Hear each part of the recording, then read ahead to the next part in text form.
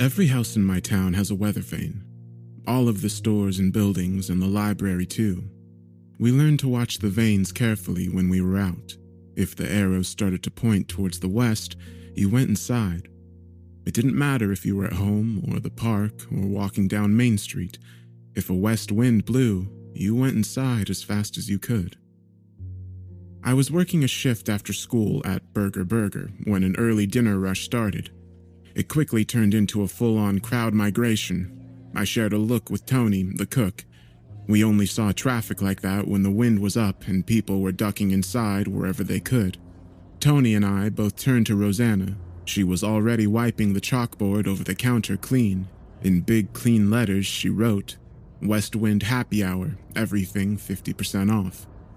The orders came rolling in, so I stopped wiping down tables and went to help Rosanna with customers. Everybody was chatty and energized. It had been more than 3 months since the last real west wind. We'd seen little breezes that sent people scurrying for a few minutes, but nothing like the gale that was building up outside. A copse of pines that lined one side of the parking lot were all bending in supplication to the wind, branches bowing and trembling. The sky was beginning to darken, cloud cover rolling in like a gray tarp. Swings were even whipping back and forth at the park across the street. "Looks like a big one today," Tony said, laying another line of burgers on the grill. I could hear the meat sizzle above the rumble of conversation. There were at least 24 people packed into the small restaurant. The booths and tables were filled and several customers were just standing in front of the big bay windows, sipping milkshakes and watching the storm.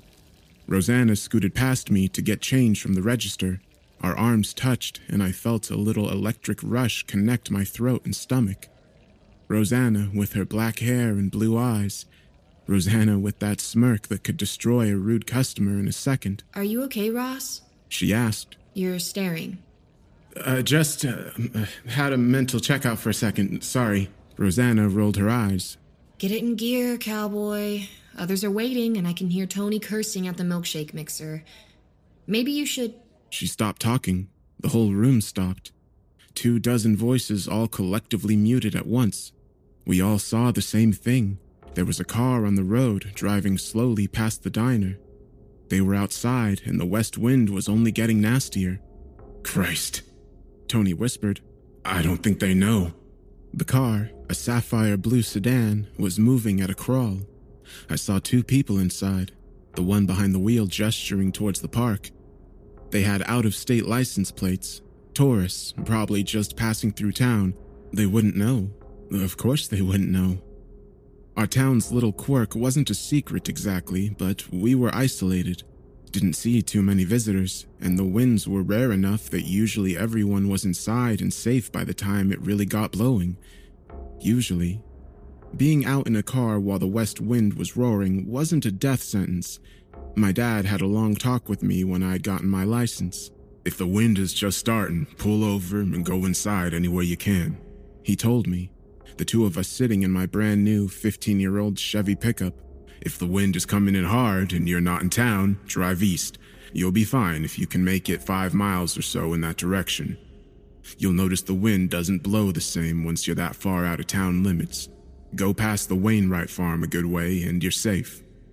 Now, if you're ever caught out driving for whatever reason, when it's getting ugly and the sky is black and you start seeing shadows out there where they shouldn't be, you park the car, roll up the windows, lock the doors, and you hunker down. Keep the car running, play the radio as loud as you can, and try not to even look outside. Then you wait until the wind dies." But the blue Ford inching down the street didn't look like it was going to park at the diner, and it wasn't driving away from the wind. It was heading west, towards the valley, towards the source of the storm.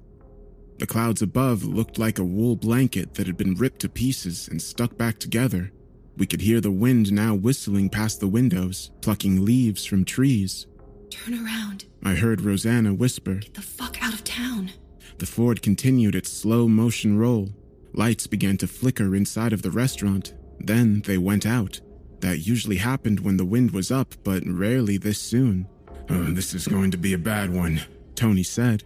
The crowd of customers was restless. nearly everyone standing at a window watching the car.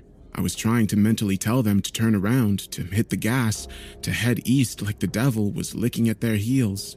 Or if they at least parked and bunkered down, they might be able to wait out the wind. The Ford slowed to a stop next to the park, and for a brief moment, I wondered if telepathy was real. Then the driver's door opened. Someone in the diner gasped, and a few started to murmur, "Close the door, close the door, close the fucking door." Tony whispered, coming out of the kitchen to stand with Rosanna and me behind the counter. Can we signal them? Rosanna asked. Someone could open the door and... Fuck that! One of the customers said. I recognized him as John something or other who delivered our mail. The Ford's driver got out, one arm raised to shield his face from the wind. He was short, gray-haired, and the woman who stepped out of the passenger side of the car was much the same. They stood together, looking out into the park. The sky was a dark bruise of clouds, and the wind was somewhere between howl and roar, though there was no rain. Still, shitty conditions for a day at the park. I turned to Rosanna. What do you think they're doing? Why do you think they got out of the car? She bit her lip. I think they seem like they're looking for something. The couple began to walk away from the car towards the park. Rosanna was practically vibrating next to me, knuckles white as she clenched the countertop. She glanced up at me with those blue eyes again, and I knew whatever she asked, I'd agree. We have to help them. There's still time. A gust of wind made the building creak. I wasn't so sure. Please, we can't just watch. She didn't wait for my answer. Rosanna cut through the crowd. They were all watching her. By the time she reached the door, there was a wide, empty space around her. Empty, except for me. I was a little surprised at how quickly I followed her. Rosanna's hand was shaking, and it took her a moment to touch the push bar. You've got my back? She whispered without looking. Always, I said, barely fighting off the urge to wet my pants and run. Rosanna took a breath and opened the door. The sound of the wind instantly went from a whistle to a shriek. I hardly noticed due to the smell, though. It was vicious, a wet animal odor that made my eyes water and throat tighten. Someone behind me threw up. The scent was part fungal rot, part waste, thick and invasive. I'd smelled it before when I'd gotten caught out in an early west wind, but the odor was never as strong as it was then. Bent over, almost in half, gagging, I reached out to close the door. I stopped. Rosanna was already 2 steps outside. She pulled her apron up to cover her nose and mouth. The wind whipped the bottom of it, her hair, and tried to knock her over as she crossed the parking lot, but Rosanna kept moving. Okay, shit. Okay? I said, following her out into the storm. The wind was so much colder than I'd expected. Goddamn near Arctic. It bit and tore away any body heat. By the time I caught up to Rosanna, I was shivering and numb. The old couple was still standing next to their car, looking out towards the park. Nearby trees were bending so far in the gale I thought some might snap. Leaves blew away in green bursts. Hey! Rosanna shouted towards the strangers. It's not safe out here! You need to come with us! We were halfway across the parking lot, maybe 100 feet from the couple. They didn't hear Rosanna, or they ignored her. A vein of purple lightning shot through the cloud cover. There was a croak of thunder, but it sounded warped, like someone had recorded it and played it in reverse. Still no rain.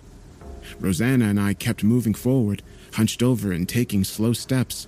Both of us were breathing hard by the time we crossed the parking lot. The wind had a way of ripping the air right out of your lungs. The rancid odor made it impossible for me to inhale through my nose, making everything even more miserable.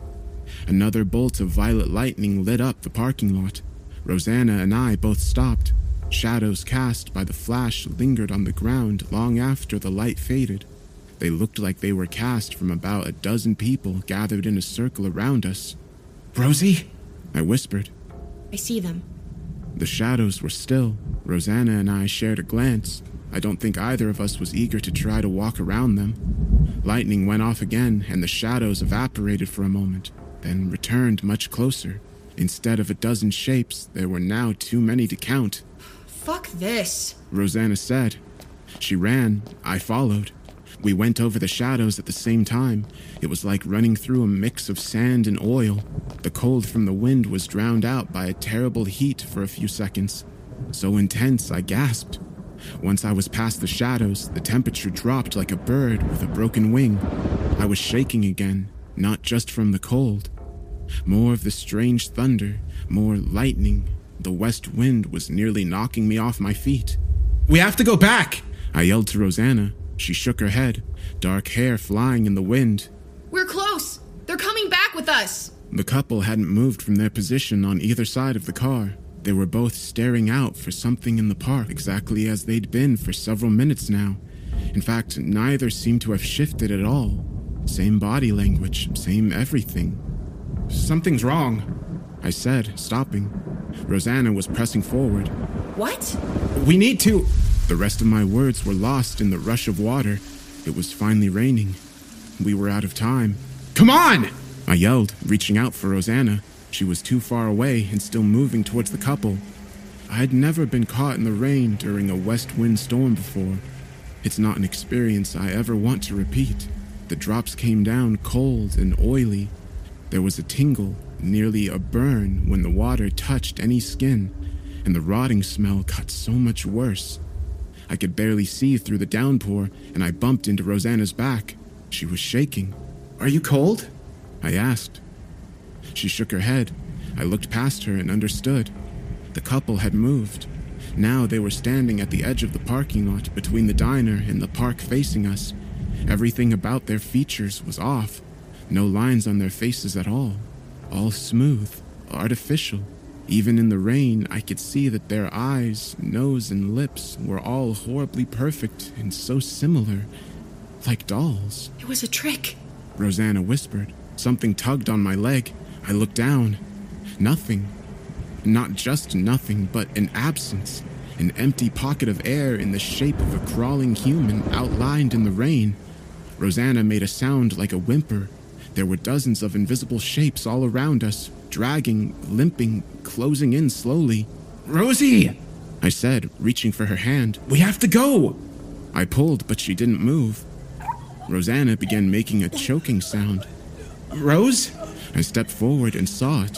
One of the outlines had her by the throat and was forcing her jaw open. Another invisible thing was wrapping around her leg. I tried to kick at it and felt no resistance. My foot passed through the rain into a dry spot, then back into the water. The same effect happened when I attempted to push the entity choking Rosanna back. It was like the creatures were only physically present when they wanted to be. Not having any other options, I picked Rosanna up. She was small, light, and still choking. I ran all of about 8 feet before a grip clamped down on my leg. My calf lit up with electric agony as something bit into the meat. I screamed and the wind stole the sound. More invisible teeth punctured my arms, my back, even my eye. Rosanna was convulsing, and it was all I could do to keep standing. Then, a horrible pressure took my jaw, and I felt my mouth being forced open. I knew I was going to die. I hoped it would be just death. Everything in me was ripping, breaking, screaming, and some outside force was making its way in. Thoughts that weren't my own started to drip down behind my eyes. Violent thoughts, hungry dreams. Strong hands on me again. Not hurting though, lifting. Through blurry eyes and rain, I turned and saw a man next to Rosanna and me. Tony. Fucking run! He said, picking up Rosie over one shoulder, using his free arm to support me. The biting got worse and the rain pushed me back, but I ran, tripping and shaking loose from invisible fingers. I moved as fast as I could. It seemed like it took a year to cross the parking lot, and then all 3 of us were back inside the diner. The moment the door closed behind me, all of the pain and pressure was gone. The wind roared outside, but couldn't get in. Tony was pale and wheezing, but otherwise fine.